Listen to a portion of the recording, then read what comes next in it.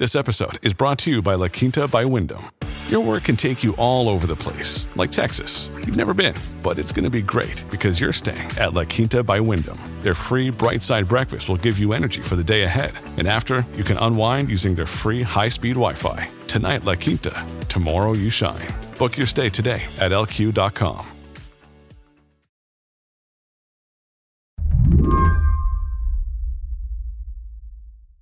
At any one time, NPR's Brian Mann is probably following about a dozen legal proceedings, all of them seeking some kind of accountability for the opioid crisis.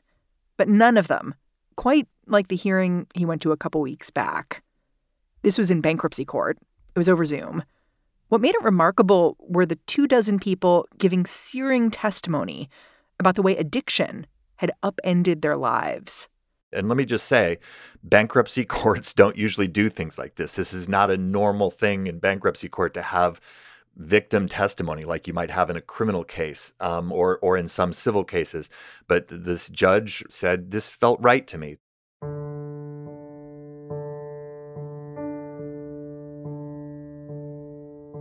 And as part of the agreement, 3 members of the Sackler family did agree to sit through it and to watch it and listen as these families held up photographs of the dead and talked about what they'd lost. It was powerful and heart-wrenching.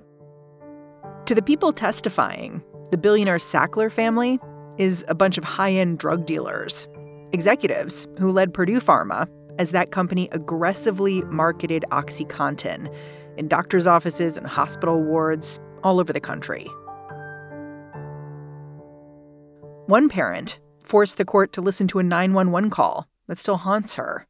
In it, she'd just found her son dead from an overdose. One of the things that kept being said by these family members over and over again is that you, members of the Sackler family, deliberately tried to label people with addiction as criminals, as the problem. They are the people who created this epidemic. They're the bad guys in this story. And what people kept saying to them was, we want you to see us. We want you to see that we were a real family. We had careers, we had hopes, we had a mortgage. We were sending our kid to college, and then he came home in a body bag. This hearing was part of a settlement deal. The Sacklers, they've said they'll give up control of their drug company. They'll even cough up $6 billion. But in exchange, they want to be shielded from personal liability. A lot of people, including the U.S. Justice Department and others, have said, is that how justice is supposed to work? We don't really think so. That said, I spoke to a bunch of these people who testified, and they clearly felt that it was an important ritual. There is something human and profound about, having a moment to confront a person that you believe did something terribly wrong. It's interesting you say that the family members felt like their ability to testify was a kind of relief, because it sounds like you're saying it may have felt like an emotional release, but it's very unclear whether real accountability will happen here. For people in that room, these family members, remember, they've been forced to live in this space for a long time, seeking justice, wanting some accountability. And at the end of the day, here's what I'm hearing from them. They think this is the best deal they're going to get. They think this is the closest they're going to get to justice. Today on the show, with 500,000 Americans dead, what does accountability in the opioid crisis look like? And is this accountability at all? I'm Mary Harris. You're listening to What Next? Stick around.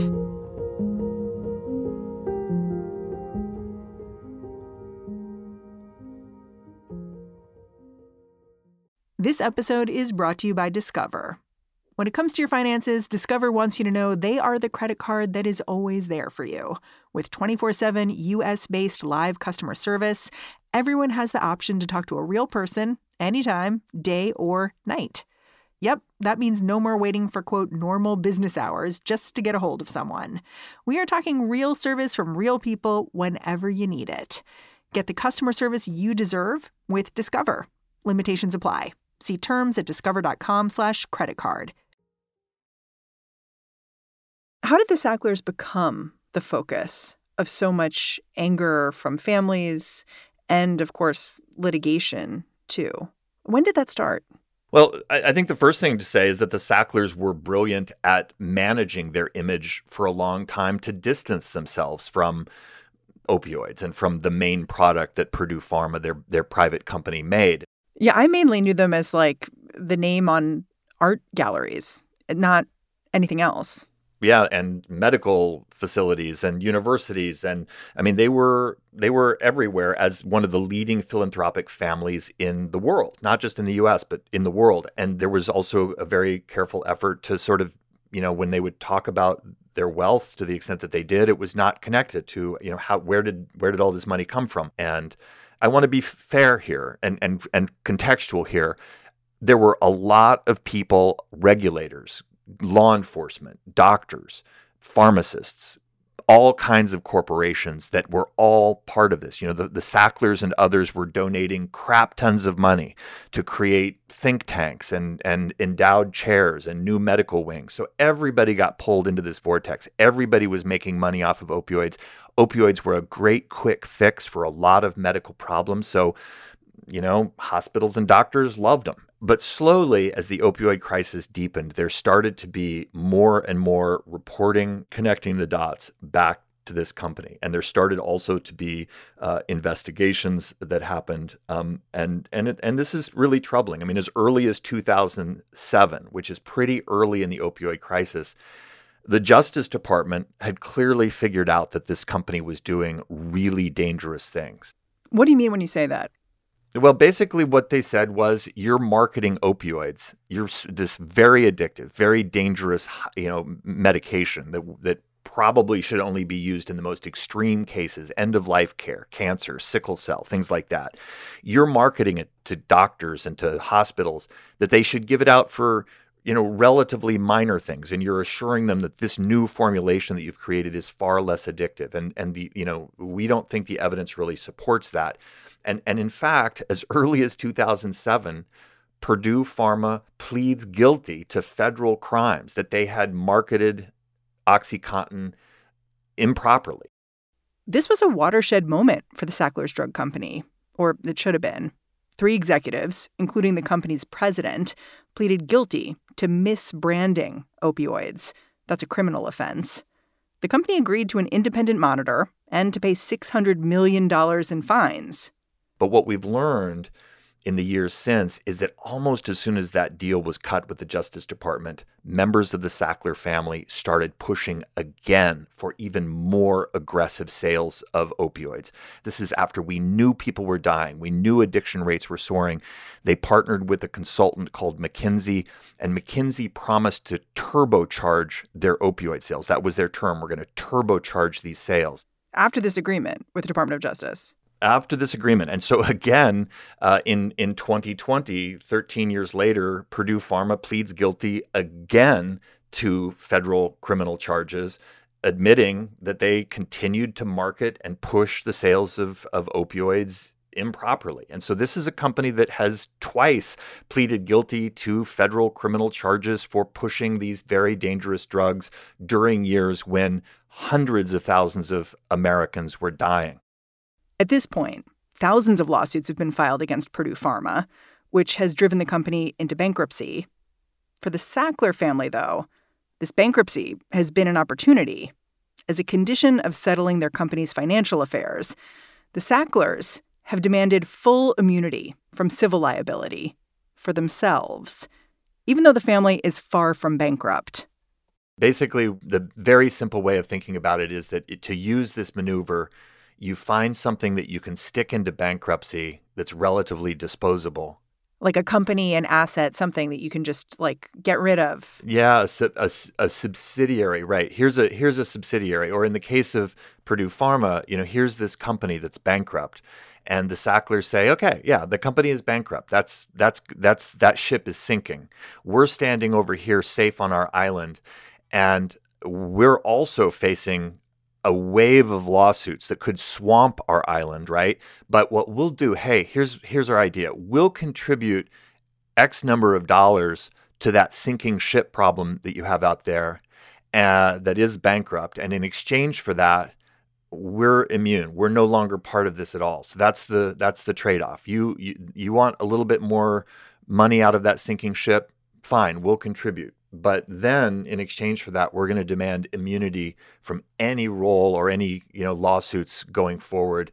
And what lots of companies and organizations have found is that they can find something to throw into bankruptcy that's relatively worthless, and then they contribute X number of dollars to that process, and their rich organization or their rich individuals or their rich family, in trade for that contribution, they get a clean slate. They walk away. And that's what we're about to see happen with the Sacklers now. They're at the finish line as we speak.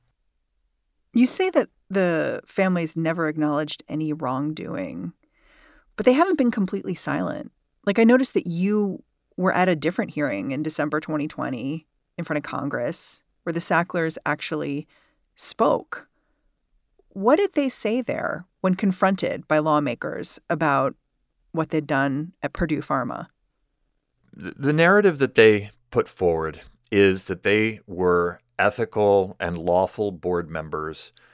And to the extent that Purdue Pharma has acknowledged criminal behavior, they say they were not aware of it. And there's this remarkable moment when Dr. Kathy Sackler, who was on the board, said, based on what I knew then, and I'm paraphrasing her here, but she says, I don't know what I could have done differently.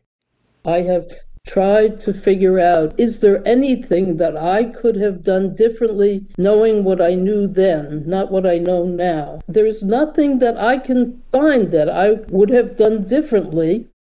What's interesting is that when you hear her voice, she sounds reflective. She talks about, I struggled and I looked back at my role. And that's what stood out to me. Like, it sounded like she really knew how to say the words, but it was hard to know if they were genuine. It's really challenging. I've been reporting on the opioid crisis now for several years, and I've listened to a lot of different corporate executives testify, talk about their role in making decisions that just factually did flood the country with these highly addictive, very dangerous opioids. And I hear that tone of voice a lot.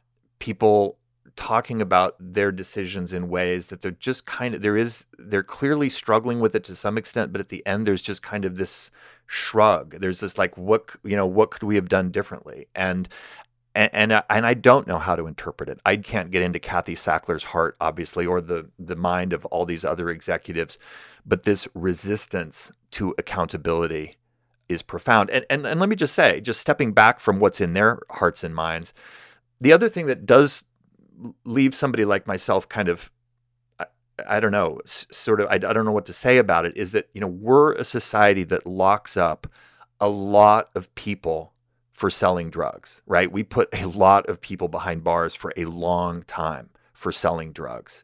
And the fact that we look at people in corporate America who sold massive quantities of drugs at times when it was clear that those drugs were devastating whole communities, the fact that there is no clear mechanism to hold them accountable, it raises questions that I just can't answer.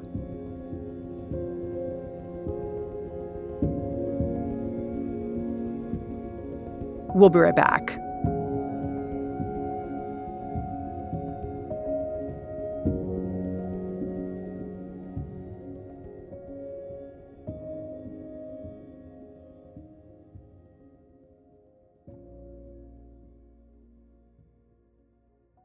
It's time for today's Lucky Land horoscope with Victoria Cash. Life's gotten mundane, so shake up the daily routine and be adventurous with a trip to Lucky Land. You know what they say, your chance to win starts with a spin. So go to LuckyLandSlots.com to play over 100 social casino-style games for free for your chance to redeem some serious prizes. Get lucky today at LuckyLandSlots.com. Available to players in the U.S., excluding Washington and Michigan. No purchase necessary. VGW Group. Void where prohibited by law. 18+. Terms and conditions apply. The future of America is in your hands. This is not a movie trailer, and it's not a political ad. but it is a call to action.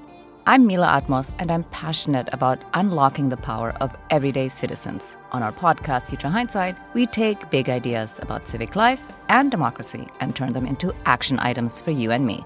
Every Thursday, we talk to bold activists and civic innovators to help you understand your power and your power to change the status quo. Find us at futurehindsight.com or wherever you listen to podcasts.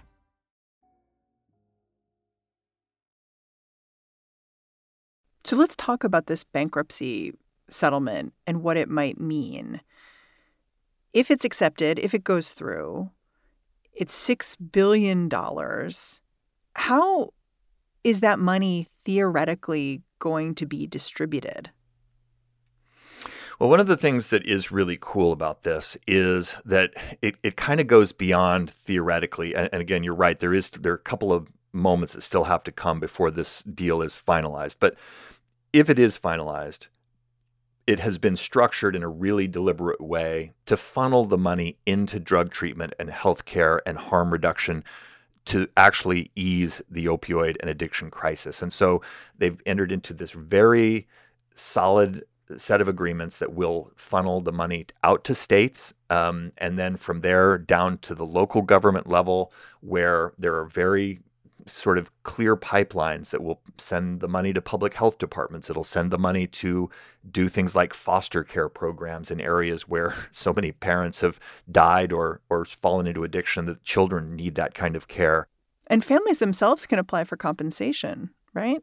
Yeah, there is at the center of this, there is about a $750 million fund that is, a compensation for victims.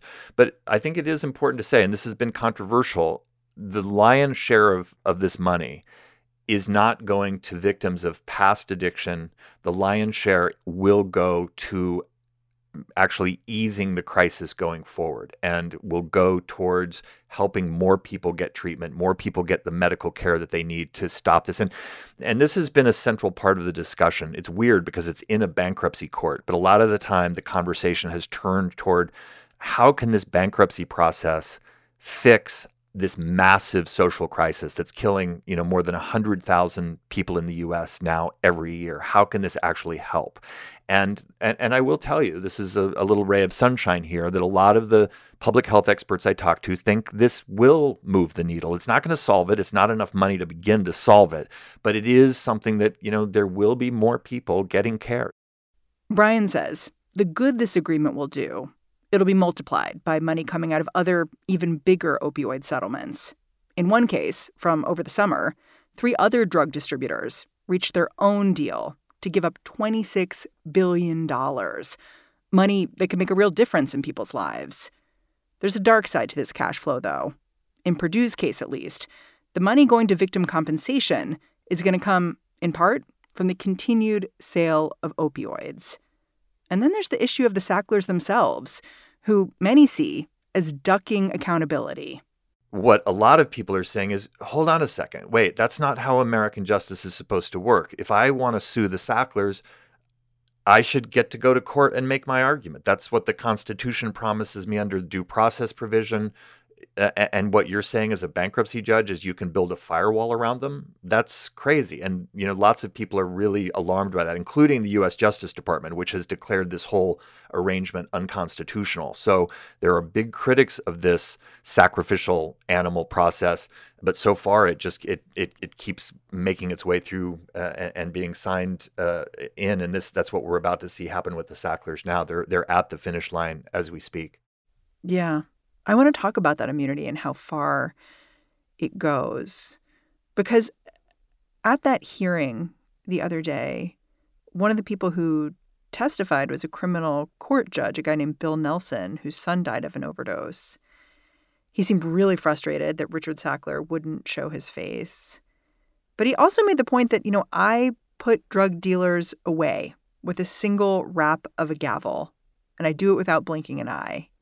And I wish I could do the same to you. Why can't there be criminal charges here? Or why aren't there? In the paper trail of this long interaction between law enforcement and regulators and Purdue Pharma and the Sacklers, there clearly have been moments when the Justice Department and others have come up to the line and really strongly considered bringing criminal charges against at least some members of the family. That's never happened. Instead, they've entered into these deals. They've secured payments from the Sacklers. And in speaking to legal experts about why this happens, I think, first of all, it's important to just say that it's very hard to hold corporate actors accountable for criminal behavior. You have to have really big smoking guns. You have to have just very clear intent. You have to have, the paper trail has to be almost, unavoidably clear that there was, some kind of criminal conspiracy that happened. And what seems obvious is that the Sacklers and Purdue Pharma have worked very aggressively to make sure that those charges were never filed. They've negotiated very aggressively. And I think it is also, when you look now at whether the U.S. Justice Department or a state attorney general might take on some kind of a criminal probe or a criminal prosecution, it would be a very big legal fight against a family that has very deep pockets to hire, the best legal team in the country. And I think that it's so far at least been, that's a windmill that no prosecutor has been willing to take on. Sounds a little bit like they've been able to pay their way out of accountability. I think that's the obvious takeaway for a lot of people. Yeah, I think that's there is, let me just say this very simply. The Sacklers are going to pay $6 billion in exchange. Let's just talk about the civil lawsuits again for a second. In exchange for immunity from civil lawsuits. That's a luxury that most of us cannot afford. I mean, I cannot, I'm guessing you cannot go to any court in the country, bankruptcy or otherwise, and say, I have enough money that I can pay into a settlement, and in exchange, I want to never be sued over something that I'm accused of again, right? And so that's just clear that is what's happening here. They're going to pay for walking away. And in terms of this, this other question, this controversial question about criminal charges, again, to be clear, what the Sacklers say is we just did nothing illegal. So, you would be, barking up the wrong tree. But what others have said is that, the Sacklers have managed this very carefully so that, criminal accountability would be difficult to prove. It would be difficult to, weed through all the regulatory decisions, all the moments when, their business decisions were channeled through lots of other actors and lots of other players. It would be very difficult to bring that back to their doorstep and win that case. And so I don't think there's a strong chance that they'll ever face criminal charges. Huh. I mean, you've covered so much of this opioid litigation all around the country and the legal settlements. And I wonder how you, as a reporter, come down at this moment on how these legal remedies work and don't work for the victims. Because it sounds like the subtext of our whole conversation is that the legal system allows for all these loopholes and ways for individuals, but also companies to manipulate a complicated system. Yeah, it's terrifying, honestly, because that clearly happened. And clearly, I've heard judges, I've heard victims, I've heard regulators all say the entire system here did fail. And in some cases, it failed by design, lobbying of Congress, defanging of regulatory agencies, hiring former regulators to come work at higher salaries in these big pharma firms. There was this whole ecology where a lot of people made a lot of money and made their careers because this was just a profitable business. And they did that while more and more people were dying. And I think through this legal process, there have been reforms. There have been efforts to reach new agreements with the drug industry to tighten up their act and to get better. But the fact that this all happened kind of out in plain sight, that everybody sort of let it keep going on, even as we saw more and more people dying, it's not a pretty picture. And it's a really big question that I think about a lot. Like what is the next thing like this? Like if we allowed something this obviously destructive to keep happening, not just for a year or two, but year after year, what else will regulators look the other way over? What else will law enforcement decline to really lean in and prosecute because of, powerful interests? It's really scary. Brian Mann, thank you so much for joining me. Thank you. Brian Mann covers addiction for NPR. If this settlement is finalized, even after paying $6 billion, the Sacklers will remain one of the richest families in the world. And that's the show. Before we go, I just want to tell you that Slate is currently having a sale. We are offering our Slate Plus membership at 25% off for the first year. You listen to our coverage of all kinds of stuff, from Ukraine to the Supreme Court. We're about to be talking about the upcoming midterms. And you know that the reason we're able to do this is because of support from listeners and readers like you. When you join Slate Plus, you get all kinds of benefits, including ad-free listening to this show and every show on the Slate Network.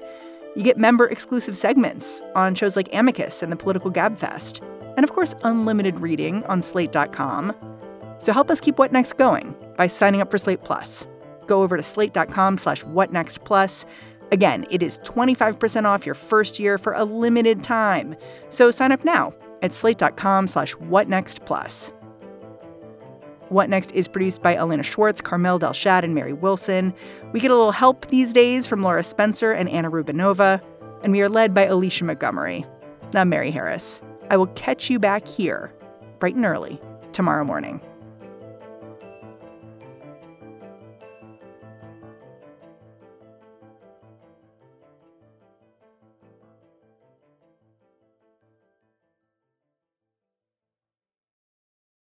I'm Victoria Cash. Thanks for calling the Lucky Land Hotline. If you feel like you do the same thing every day, press 1. If you're ready to have some serious fun for the chance to redeem some serious prizes, press 2. We heard you loud and clear. So go to LuckyLandSlots.com right now and play over 100 social casino-style games for free. Get lucky today at LuckyLandSlots.com. Available to players in the U.S., excluding Washington and Michigan. No purchase necessary. VGW Group. Void where prohibited by law. 18+. Terms and conditions apply.